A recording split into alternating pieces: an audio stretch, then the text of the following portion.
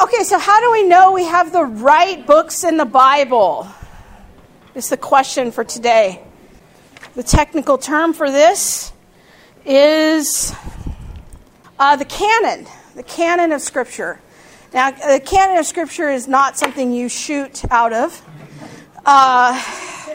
It is from the Greek, kanon there, and means rule or measuring stick. And obviously there can be different canons. You know, there's the canon of the LDS scriptures.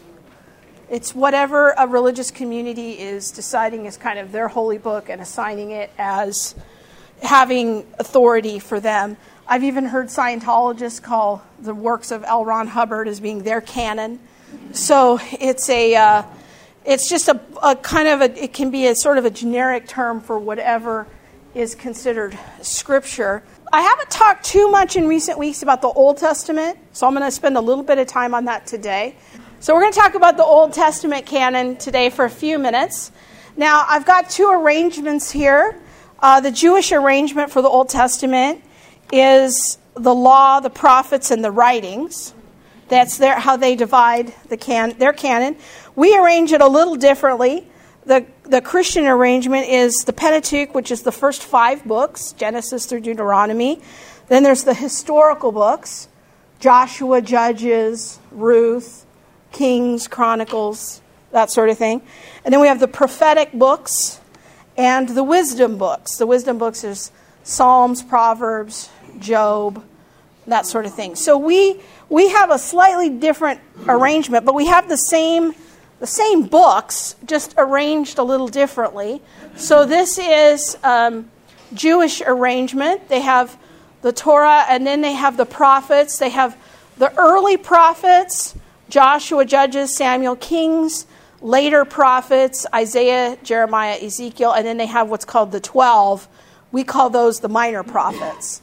Now, when we talk about minor prophets, we're not talking them major and minor as in less important. It's longer, shorter. That's why they're called major prophets, minor prophets.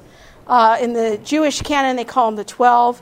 Then they have the writings, which are all of these books. So this is their arrangement. And then we have the Christian arrangement of Torah, then the historical books, the wisdom or poetical books, and major prophets and minor prophets. So that's a little bit about that. But they're the same books, okay? Just arranged in a different order, arranged differently. Okay, now let's talk for a minute about this abbreviation of LXX is 70. It's a Roman numeral, and it means the Septuagint. And this is a Greek translation of the Old Testament.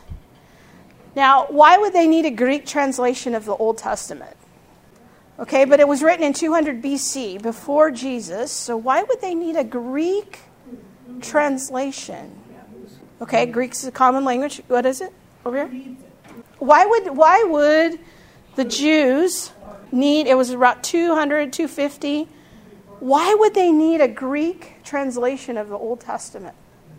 Or if you're a Jew who's living in Rome, what language do you likely speak? Greek, right?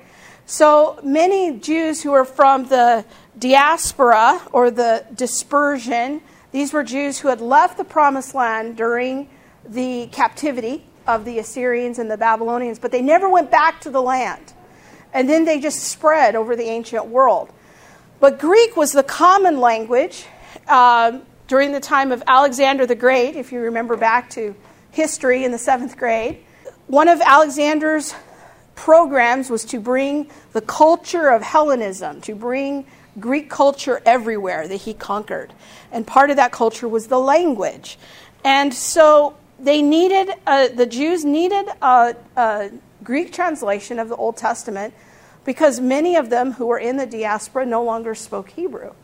And so that was a necessity. So it's called the translation of the 70. The reason they use this Roman numeral 70 is because there were 70 scholars who worked on the translation. And it came out of Alexandria. Now, we've talked about Alexandria several times because it was one of the early centers of Christianity, but it was also a center of Judaism outside of Palestine. And there were a lot of Jewish scholars down in Alexandria. There was a very famous library down there in Alexandria that unfortunately burned down in ancient times, but it was a hub of academia for both Jews and Christians. So the Septuagint was written or translated in Alexandria, and it was a Jewish Bible for the Jews of the diaspora. This is an Old Testament translation. Now, what I think is interesting about the Septuagint is this is the Bible of Jesus and the apostles and the early church. This is the Bible that they quote in the Gospels. They don't quote from the Hebrew Bible. They quote from the Septuagint. And this formed the foundation even and was carried over into early Christianity. It was seen as the Bible of the early church.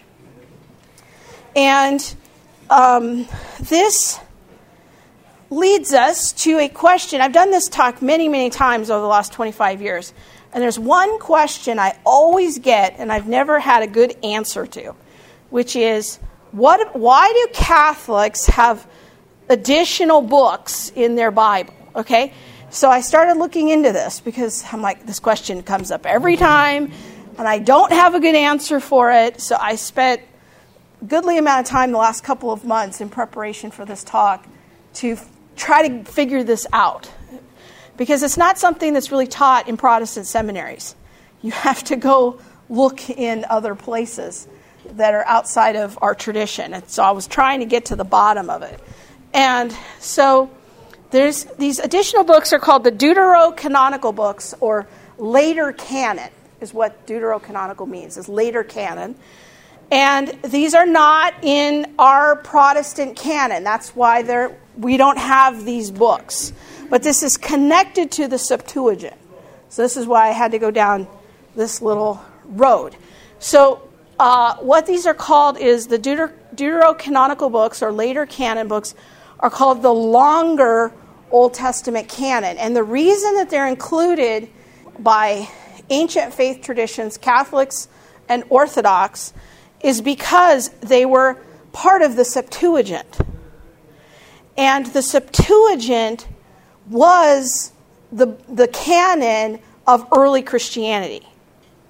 In fact, the Septuagint is still the primary translation that is used for most of the Eastern Orthodox churches. And it all comes from the Septuagint. These other additional books were all part of the Septuagint.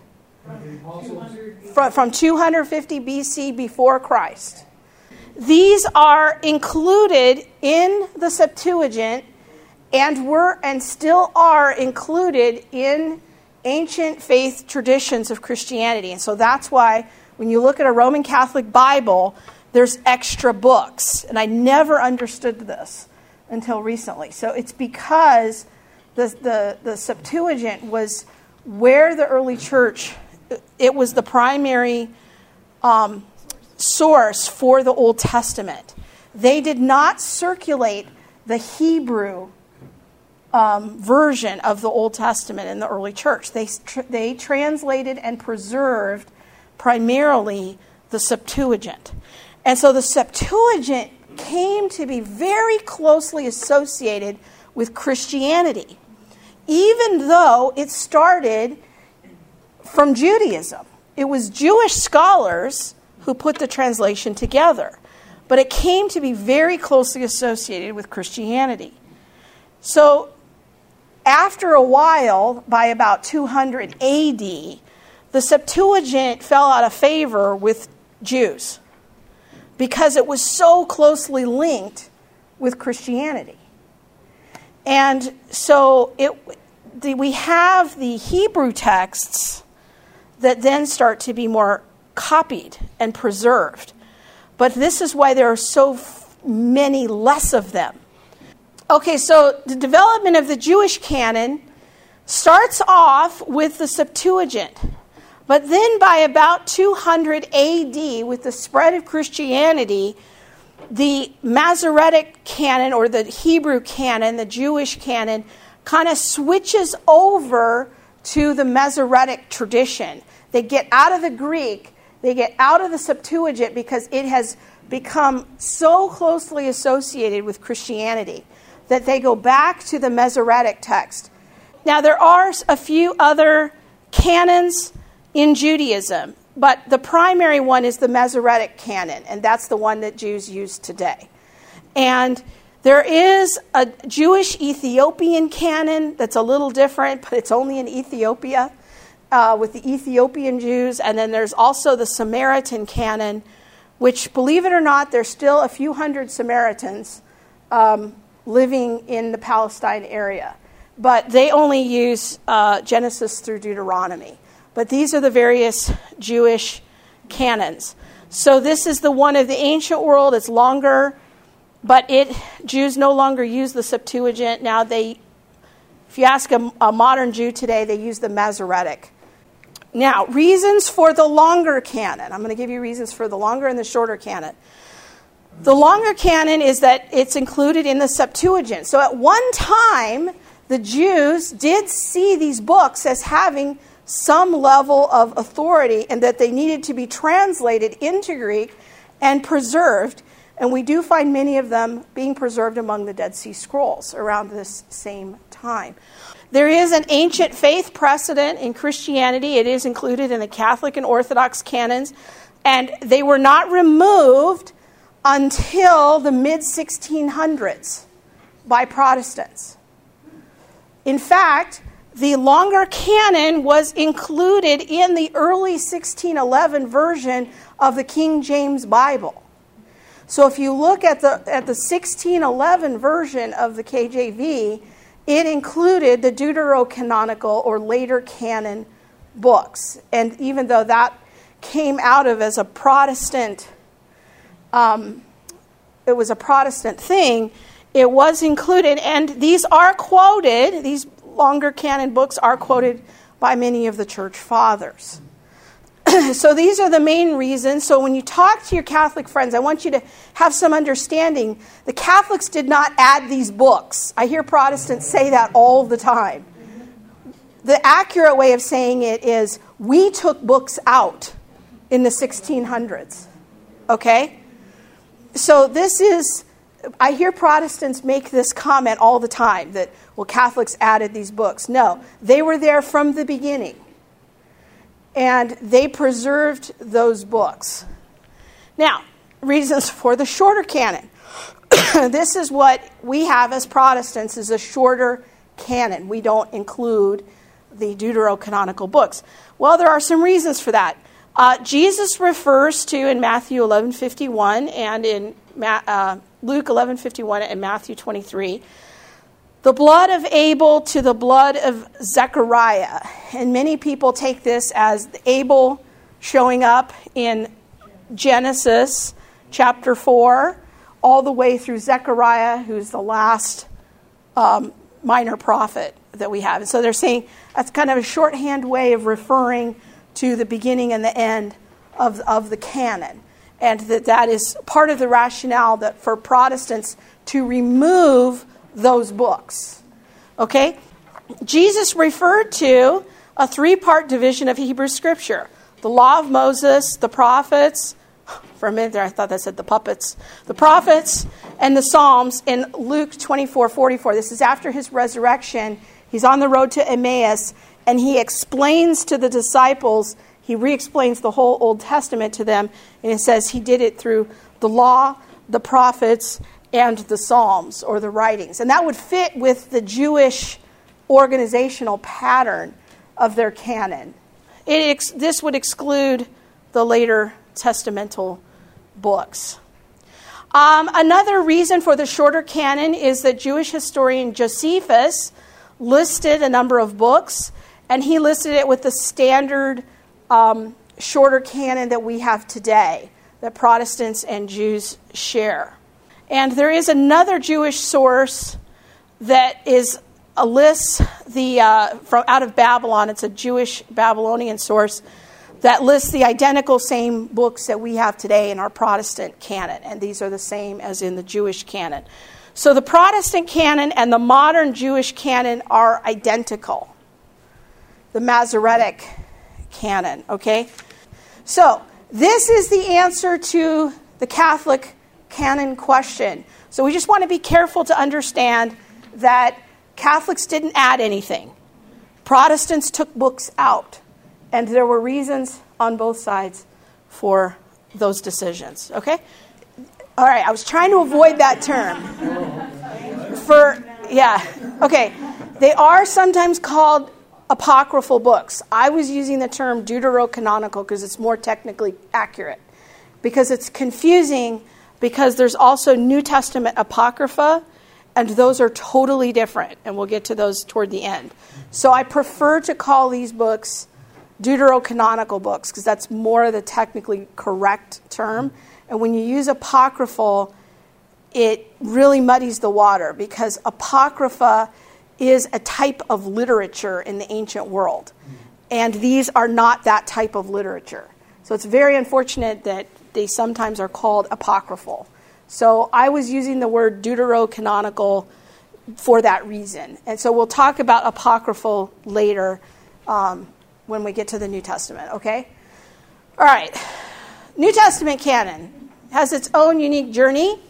We've talked in the class previously about how starting around 50 AD, books began to be circulated by the church. They were copied. They were written and then they were copied. And many were recognized as sacred scripture. All of the books of the New Testament were universally preserved and circulated as Holy Scripture by the church, except for this handful of books.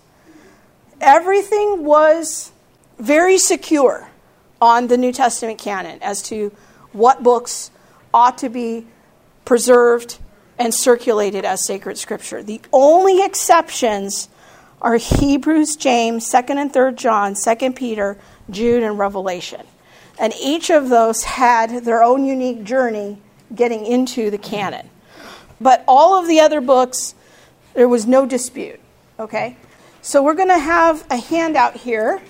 This is the most useful handout that I have found.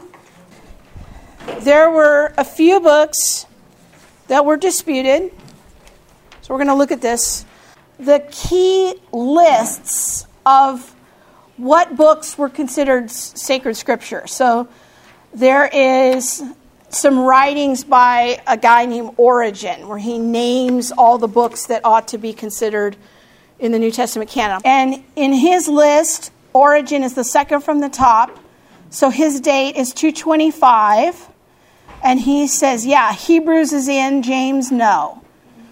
John, 2nd and 3rd John, no. 2nd Peter, no. Jude, no. Revelation, yes. So these are all lists. The important lists are the Council of Laodicea in 363. This is when the church bishops came together. It's about in the top third here. Church of Laodicea. That's the important one in 363. And you can see there, Hebrews, James, John, Peter, Jude, were all in. The only one that wasn't is the book of Revelation. But then you can see right under it, you see Athanasius at 367. He includes all of the books that are in now. So you can see that there's pretty wide acceptance of most of the books. The biggest one that was kind of on the bubble was the book of Revelation. And again, all of these books have various reasons why they got in. Hebrews largely got in because the doctrine in it presented in it was so important.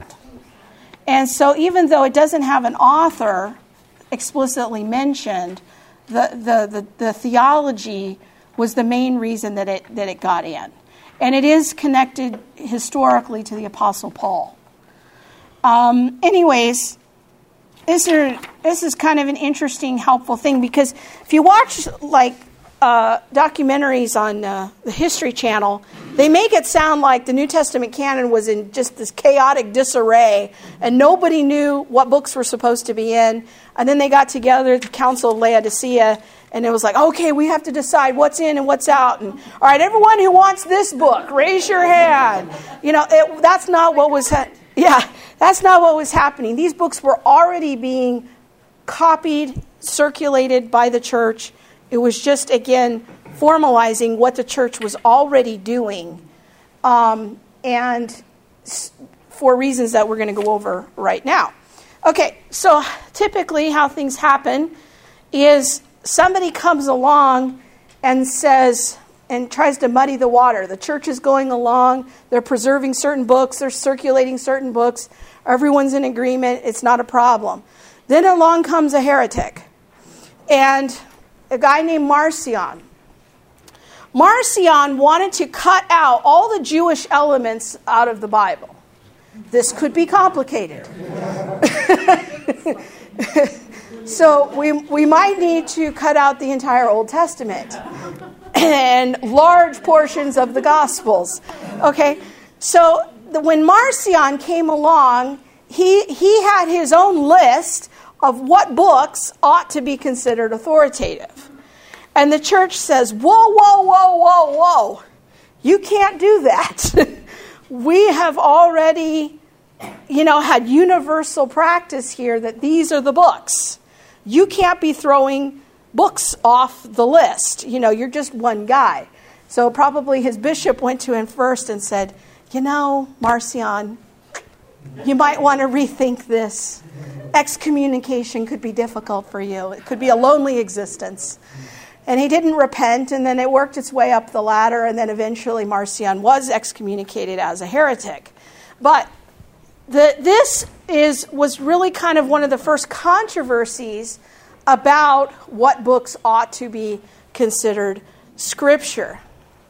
Then we have the Montanist controversy, also a 2nd century controversy, and this was a controversy of it was a group of Christians. It was kind of a break-off group. The technical term for them is that they were schismatics. They were very much against professional priests and clerics.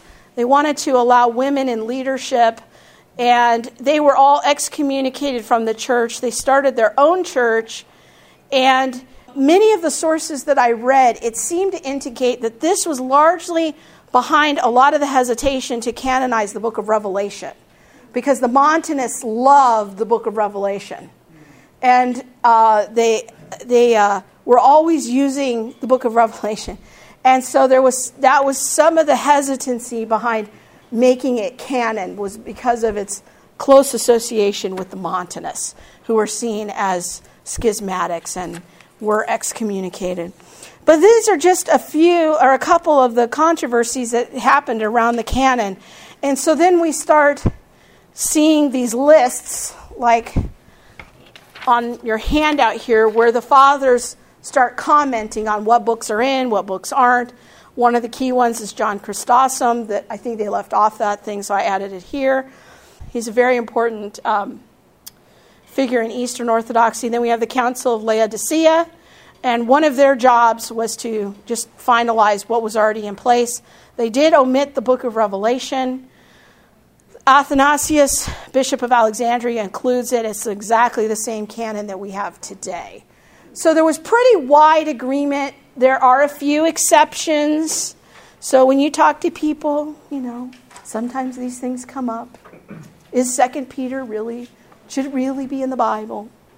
But there's a lot of doctrine we can make without it. Nothing's really hinging on 3 John. Yeah, they're just early. They're books by early fathers, and their writings are very early, and so sometimes they were circulated as because they were early epistles, that maybe they had some possible consideration in the canon, but most of they weren't really considered canonical. They were more considered, again, like having spiritual value. They were important. They were early. They gave insight into the workings of the early church and how they thought. You can read them. They have spiritual value. It's like reading a C.S. Lewis book. There's nothing dangerous, weird, or strange about it. It gives you some great ancient faith perspective on early Christianity. Well, I think what it's speaking to there is that there was an understanding among the early Christians as to what Scripture was. But there's no list. It was just, we recognize that these books are Scripture. That's why we copy them, preserve them, circulate them, and that the writings of Paul were seen from early on. I think in Peter, it mentions Paul a couple of times as being an important and authoritative source. And so, but the consideration of the New Testament books as being Scripture, or what we call the New Testament books now, I mean, that was its own process too, and you have to understand that history is messy. There was no list that came forward in Scripture or from heaven that said, here's the books, This is sort of the witness and the testimony of the early church, of the testimony of the Holy Spirit being in these people, that they just universally recognized these are the writings that are going to be authoritative for us. And I do think that the value of this handout is that it shows that these other books, while valuable, were never circulated as Holy Scripture. And there wasn't a lot of debate about it. There are a few books that were sort of what I call on the bubble. But we don't get any major doctrine from 3 John. I mean, even if tomorrow we had some epiphany as a church and we said, well, we're taking 3 John out of the canon, nothing's collapsing at that point. But eventually it made it in. And so we want to be careful of being intimidated by others who say, oh, the New Testament canon was so controversial, nobody knew what books were in or out until the mid-300s at Laodicea. That's just not factually true. The books were already being circulated, preserved, copied, and that is part of what tells us their importance. They needed copies of the Gospel of John to go out. Why? Because it was considered Holy Scripture. So the whole preservation process that we've been talking in class about the last few weeks is important, because that gives us a good tip-off as to what early Christians considered Scripture. So, conclusions. This is sort of our talking points for this conversation, is that the New Testament underwent a compilation process. There was a history. There was a process. And that is just part of our history as Christians. Most of it was established before the 2nd century. 20 of the 27 books were accepted in the canon from the beginning. So I always want to emphasize that. Look at all the books that were accepted. Yes, there's a handful that were on the bubble, but they made it in. All branches of Christianity, Orthodox, Catholics, and Protestants, accept the same New Testament canon. It is universally accepted among Christians that we have the same New Testament canon. The only books that differ are those few deuterocanonical books that were preserved as part of the Septuagint and came down through ancient faith traditions, okay? Those are the only differences. New Testament, 100% agreement across the board by all branches of Christianity. Okay, so anyone ever hear of the book, The Da Vinci Code? It's kind of old now. Yeah, there's a movie. Yeah. So this is kind of History Channel views on the canon. So this is what you'll run into if you have a young person in your oikos. This is probably the view of the canon that they've been exposed to, is what I call Da Vinci Code versions of the canon. So the view that they present in that book by Dan Brown is that the New Testament canon did not emerge until the 4th century, at the Council of Laodicea, when books were compiled and edited by men who possessed a political agenda to solidify their own power base. So they were picking the books based on what they wanted in, and they left out all of these alternative voices, is what they like to call them. The alternative versions of Christianity. They were marginalized. They were minorities. They were left out. Can you kind of see the narrative here? and how this appeals to our culture. Well, in Christianity, we call these alternative versions of Christianity heresy. But, alternative is much more sexy these days. But back then, we just called them anathema, and we were done with it. But this is what we have to understand, and this is why I keep emphasizing this point in this class, is that we're looking for the things that were universally practiced in the church.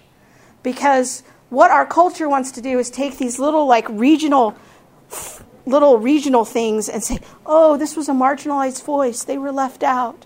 There was a minority position. It was another alternative version of Christianity. No, it was never part of the universal concept of Christianity. They were excommunicated. They were deemed schismatics or heretics. Okay? So, what about apocryphal books? Okay, we've now arrived at this term apocryphal. Apocryphal means hidden or obscure writings about Jesus or the teachings of his apostles. These you might want to underline, circle, put a star next to. These books, apocryphal books, are not viewed as Holy Scripture by Orthodox Catholics or Protestants.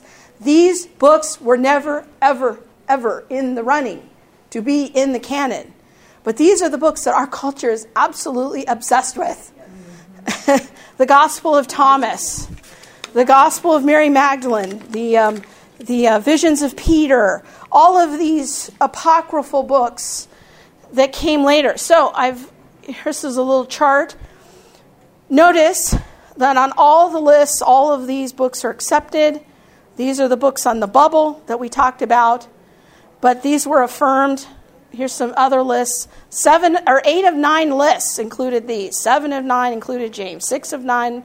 So these were on the bubble, but they eventually got in. Notice this header. Rejected. Not in the running. Yeah. So the Acts of Andrew, the Acts of John, the Gospel of Peter, Acts of Paul, Gospel of Hebrews. These were all books that were using the names of the apostles to try to write a story, okay? This is a form of literature in the ancient world where you would take the name of a famous person and you would craft a story about them. If I tell you right now, think of the genre of comic strip, you would have an image in your mind of what a comic strip is, wouldn't you? You would know what that is. And you would know that a comic strip is not history. Those are two very different genres of literature. Are you with me? There was no Superman? Yeah, there was no Superman. And Superman might not be historical. If I say the word ancient mythology, you have an idea of what that is.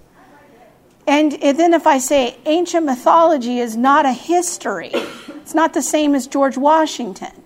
You know what I mean by that, right? It's a genre of literature, and you know when you have a genre of literature, you know what to expect. You know how to think about it. You don't get confused. You don't confuse comic strips with historical facts. Those are two different genres of literature. It was understood that these were fictional accounts about famous people. There's Jewish apocryphal literature. There's Roman apocryphal literature. It's a genre of literature in the ancient world that was popular for about 200 or 300 years.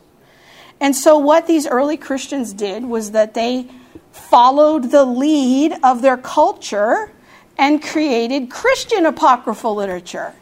It's sort of like a Christian heavy metal rock band. You ever seen those like Coca-Cola shirts? And then there's like the Christianized version of the Coca-Cola label. This is what this is. They knew what this was. They borrowed this form of literature and they Christianized it. So, but these were never taken as being historical facts, historical accounts of the early apostles. Now, it's possible that they could have used some oral traditions that were not preserved in Scripture, but they were never looked upon as being Holy Scripture. They were never preserved and circulated universally by the church as being Holy Scripture. The only person who thinks these books belong in the canon is Dan Brown and the History Channel. But this is the pervasive conversation in our culture about the canon, is that these poor books were left behind and marginalized, and they were left out. These were regional writings of aberrant forms of Christianity. They were using the genre of apocryphal literature. It has to be apostolic, early, and universal. If it has a connection to an apostle, that's how a book got into the canon. If it was early, and if it was universally accepted, those are three very critical keys to discerning both the canon and other things that we've looked at, and the Trinity, the nature of Jesus, he's God and man. He was early, apostolic, and universal. Okay, these are very important criteria. If you understand these very basic matters, you will be able to avoid many errors in your life, much confusion in our culture, and you'll be able to speak, I think, better to people in your oikos when they bring up these sorts of objections. Now, if you're a super nerd and you want to know more details about the canon, Bruce Metzger's book is the best one that I've found. There are simpler conversations from a Protestant, distinctly Protestant point of view, but if you're the nerd like me and you really want the details, that's the book for you. If you want simpler treatments, just go Google something on the internet. You'll probably find it. But I wanted to find at least one quality source, and if you had very specific questions, you wanted to dig deeper, Metzger's book is really the best one to look at. Thank you. You guys have been patient. I hope this has been useful for you. So, all right, let me pray. Father, thank you for preserving your word for us and through history. And the more I study these matters, I'm in such awe of your providence and how you worked in and through great men and women of God to preserve your word for us today, and that we can have good reasons to think about what we call Holy Scripture. It's not just a blind faith that was handed to us by our parents, but that we can actually look into these matters and we can look into history, and it builds our confidence, and we understand a little bit about it, so that we know that when we're reading your word that's so life-changing and life-transforming, that this isn't just all in our imagination. This isn't all make-believe. That you really worked in and through human history to preserve something for us so that we could hear your words today. And may they speak into our hearts and change our lives. In Jesus' mighty name, amen.